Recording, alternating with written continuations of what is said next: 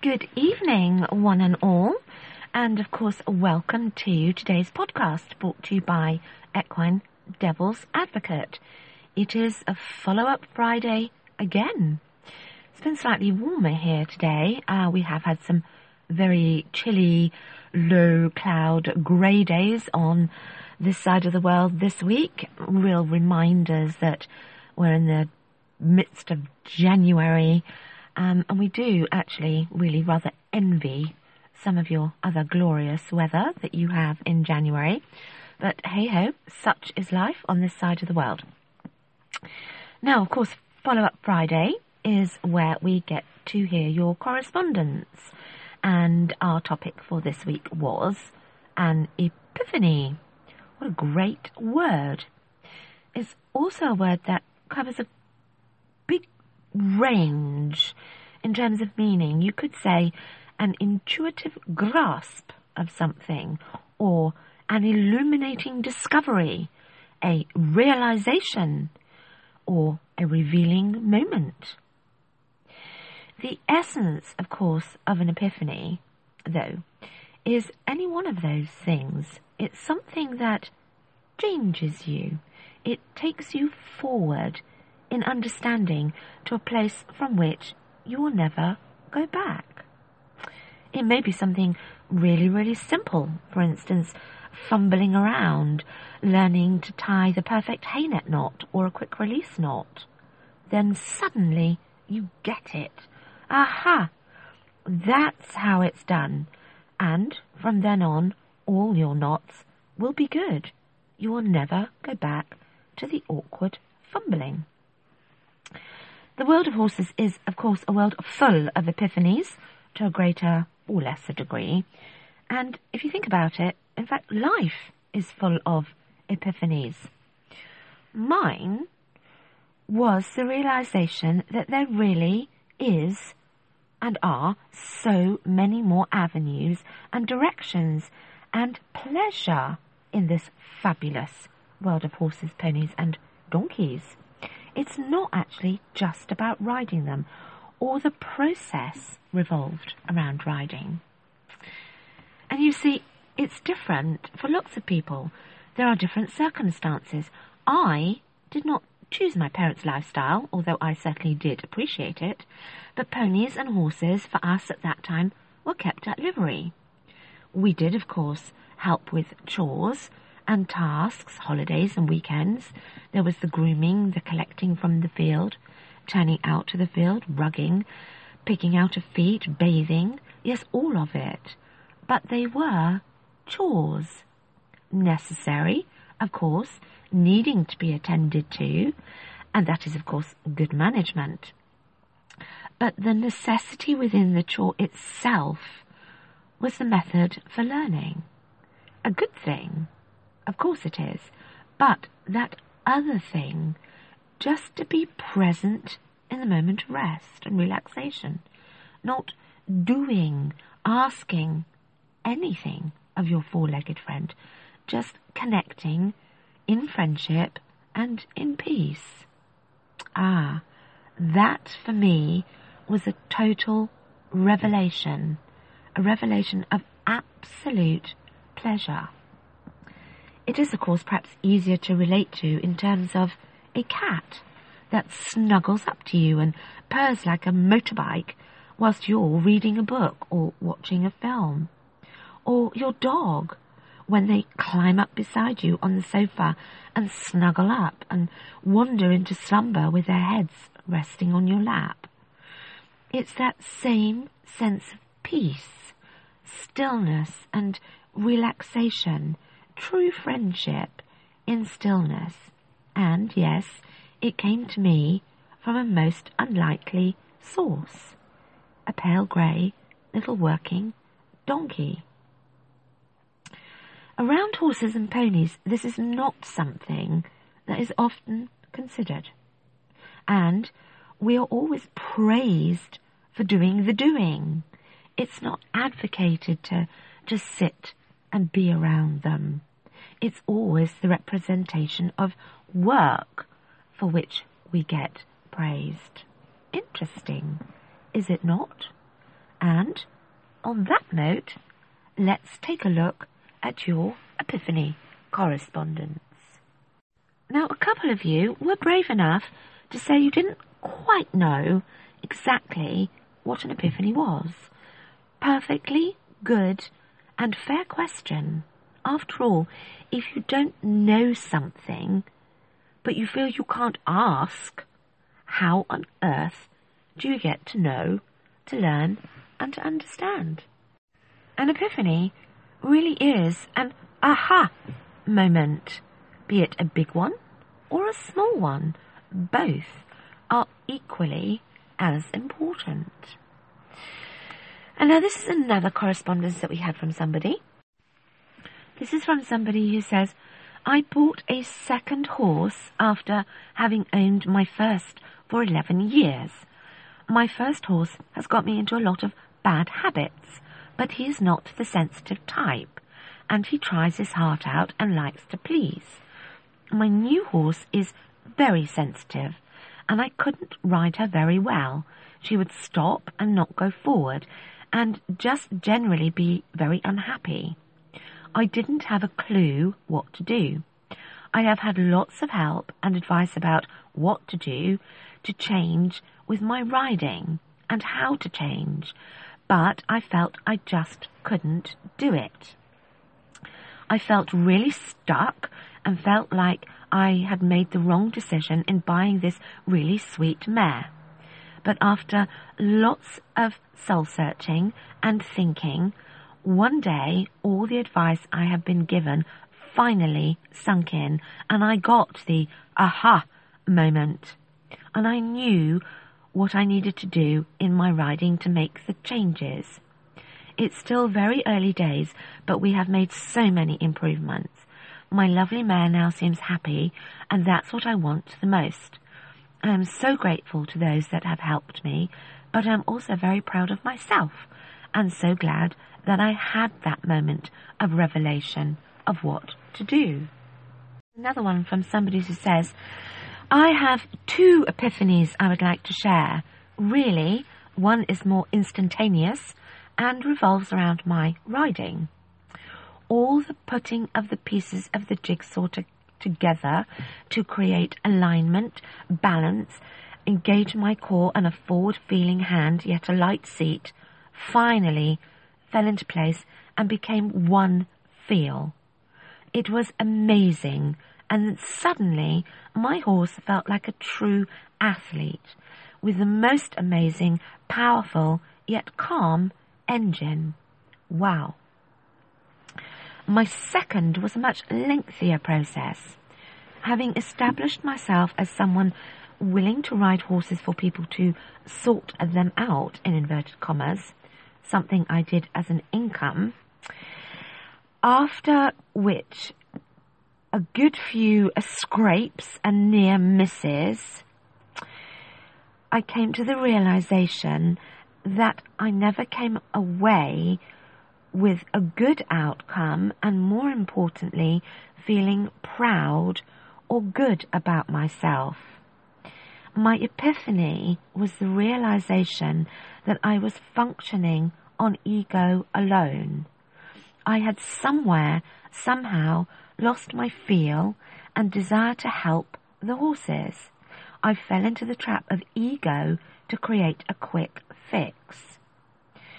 That realization hit me hard, but from that day, I stopped. Never again. Now I am proud to admit I have learnt from it and moved on and am going forward.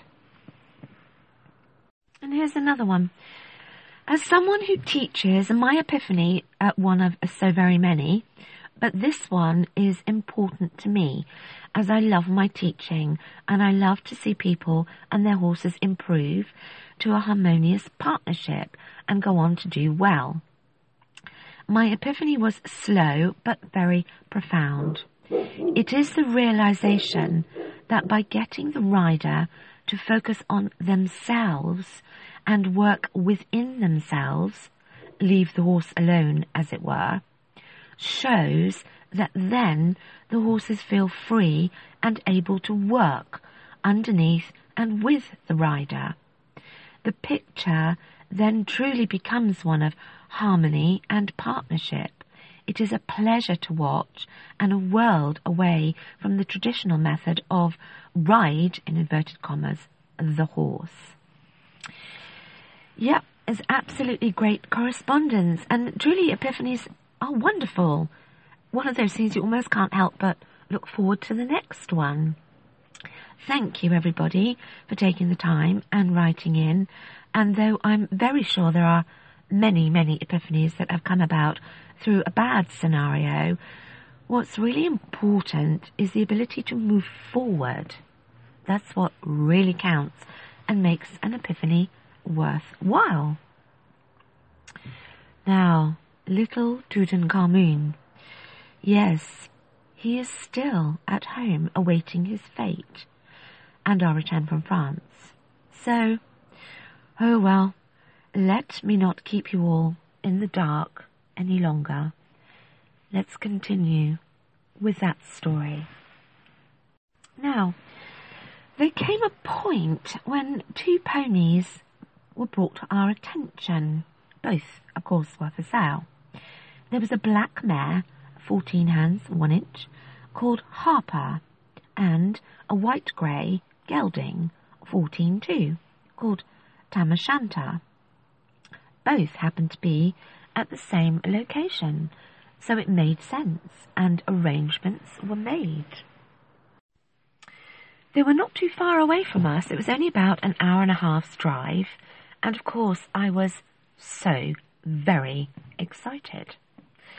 On arrival, I did actually recognise the black mare. I had seen her at Pony Club camp, funnily enough, and she was considered a good jumping pony. She always left the fences up, but also a bit of a fireball, a pocket rocket. She flew around courses, all fire and brimstone, as though her life depended upon it. Not a lot to be done up there, apart from hang on, sit tight, and steer. After she finished a couple of tight turns and circles, and then she realised it was time to exit the ring, but always full of huff and puff and activity. Now, Father really liked her. And yes, she was very exciting to watch. And I think it's true sometimes that sort of whirlwind of snorting and huffing and puffing and thundering hooves does rather appeal to men.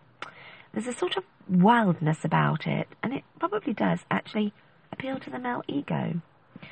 But to ride, she wasn't scary or difficult, but how can I describe it? It was a bit like a fairground ride. You know, strap yourself in and then off you go, whirling around at lightning speed. Then it's all over and you go, what just happened? What was that? Was that real, or did I dream it? Where am I? Okay.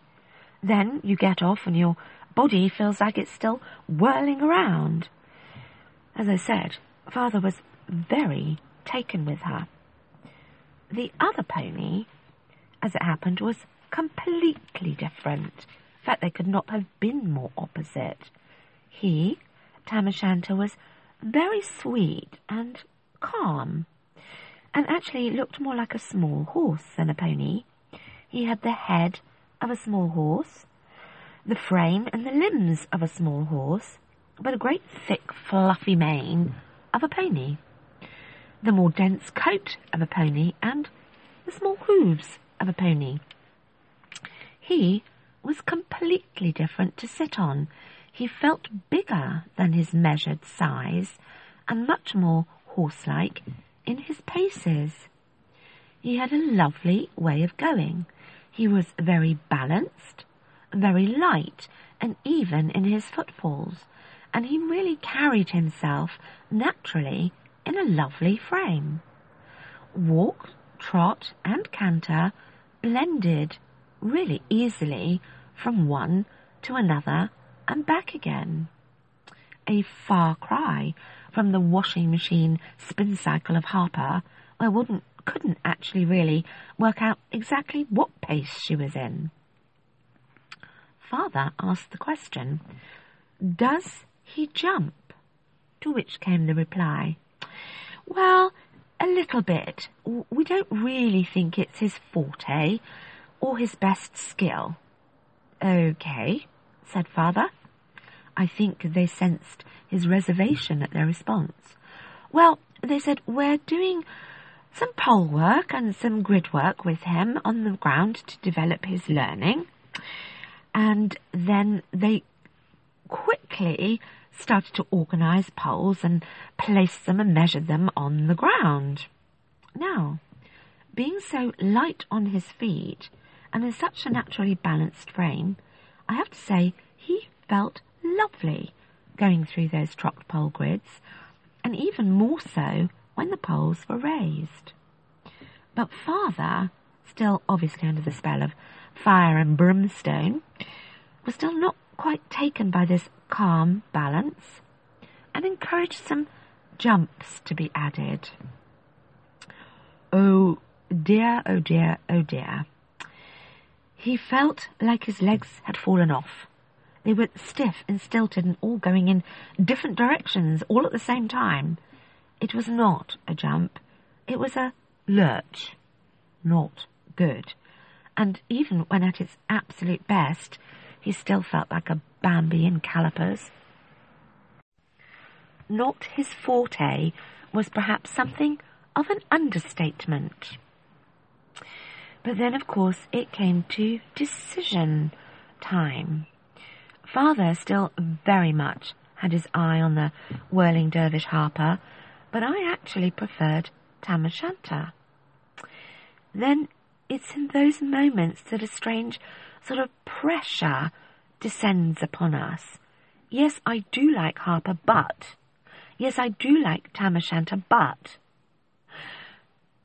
What's the right thing to do?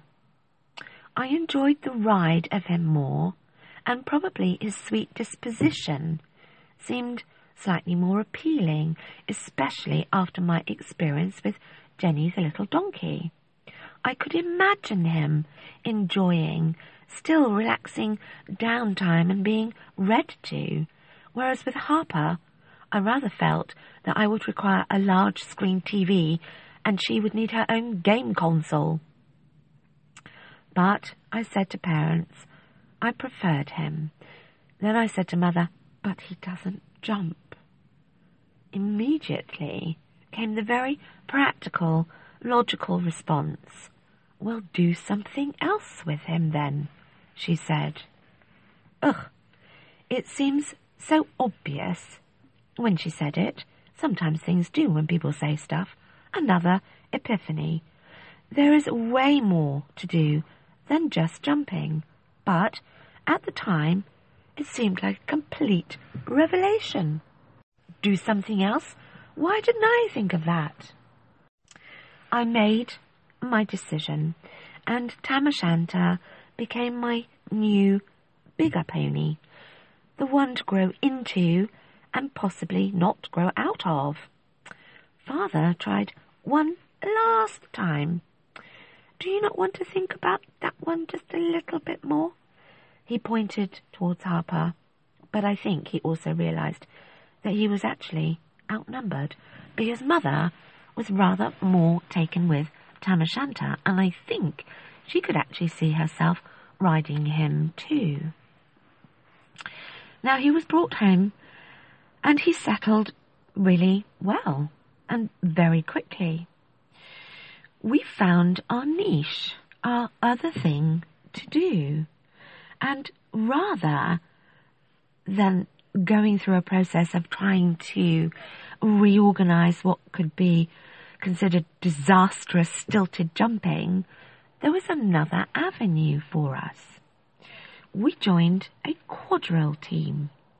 Now, for those of you who don't know what that is, it's the choreographed drill ride with music. Some people call it dressage, but it isn't in the truest sense of the word. It's the type of thing that you see from the Spanish Riding School of Vienna, how they organise their routines, though obviously there are way more than 4 horses at a time. And its origin actually stems very much from a cavalry background, so you will in fact still see demonstrations at Olympia, particularly over Christmas. The mounted police do one. Turns out Tam O'Shanter was very, very good at it. He naturally had all the right attributes, and it taught me such a lot. It taught me to ride, be aware and organised around and with others. Timing, positioning and execution, all with flow and as a team. He was always easy to ride. He had a lovely way of going and was responsive to the aids. I was always able to make small adjustments to stay in sync and stride with his teammates. Very, very different, but nonetheless actually just as exciting as jumping. Now, sadly, I don't know why, but one doesn't see these things now, so much save for at Olympia, and perhaps the occasional pas de deux. I don't really know why they disappear, and why they die off. Perhaps we ought to rekindle them and promote them some more. But of course, there was the flip side of this new and inspiring journey. Alongside this came the fate of my little golden pathfinder, Tutankhamun. The golden transformation, no longer demonic and cursed, but always angelic and very much cherished. Well, parents remained true to their word, and after probably about a month or so of the arrival of Tam, a family arrived to try Tutankhamun. Where they came from, if by word of mouth or advertisement, I did not know. I think it seemed that parents chose not to tell me too much, probably to save their eardrums and stress levels. Now, this family had 3 little children, 2 boys and a girl. 7, 5 and 3, I think they were. The little girl was the oldest, and she was 7, just as I had been when I first met him. It was a very strange, almost surreal process. I rode him first for them so they could watch him, and I was extremely proud of how good he was and how well he went whilst they were watching him. I was so proud of how fabulous he was with all 3 of these little children, and how nicely he went for the little girl. Of course, needless to say, they loved him. The whole family were instantly smitten. And of course, they wanted him. How could they not? It's at that point that the realization hits like a ton of bricks. Needless to say, my floodgates opened and the banshee wail was unleashed with full force. It's such a difficult and traumatic emotional process and very personal. But I had a new beginning, and why shouldn't he? Over time, one comes to realise all that's right about it. He went to the right family, a family where he would have all the love and attention and time threefold from 3 little children, all of whom adored him. You see, the real truth of a situation like this is that they looked at him as a future. Relationships that were beginning and would grow and develop and learn, and time would bring more and more and more. Yet, had he stayed with me as an outgrown pony, I would only have been able to look at him as a past, a journey that was, what we had done, what we used to do, all past tense. Yes, perhaps a future in friendship, but not in activity. That would only dwindle. And the reality of that for me is actually more sad than him being loved and cherished and valued all over again. As I said, it's not something that we realise at the time, but as we grow mentally, emotionally, as well as physically, we can see a bigger view, more landscape, and appreciate the beauty and the good in it if we choose to look. Now, on that note, please do join us on this coming Monday. Next week will be a little bit different in format because on this coming Monday we're going to be covering a specialist topic question, purely because it's actually a time factor and it's easier to do it on Monday than it is to do an extra midweek. But it's a very, very good question. It's a question about positive reinforcement. So, until then, wherever you are, whatever you're doing, please do take care, and we will, of course, speak very soon.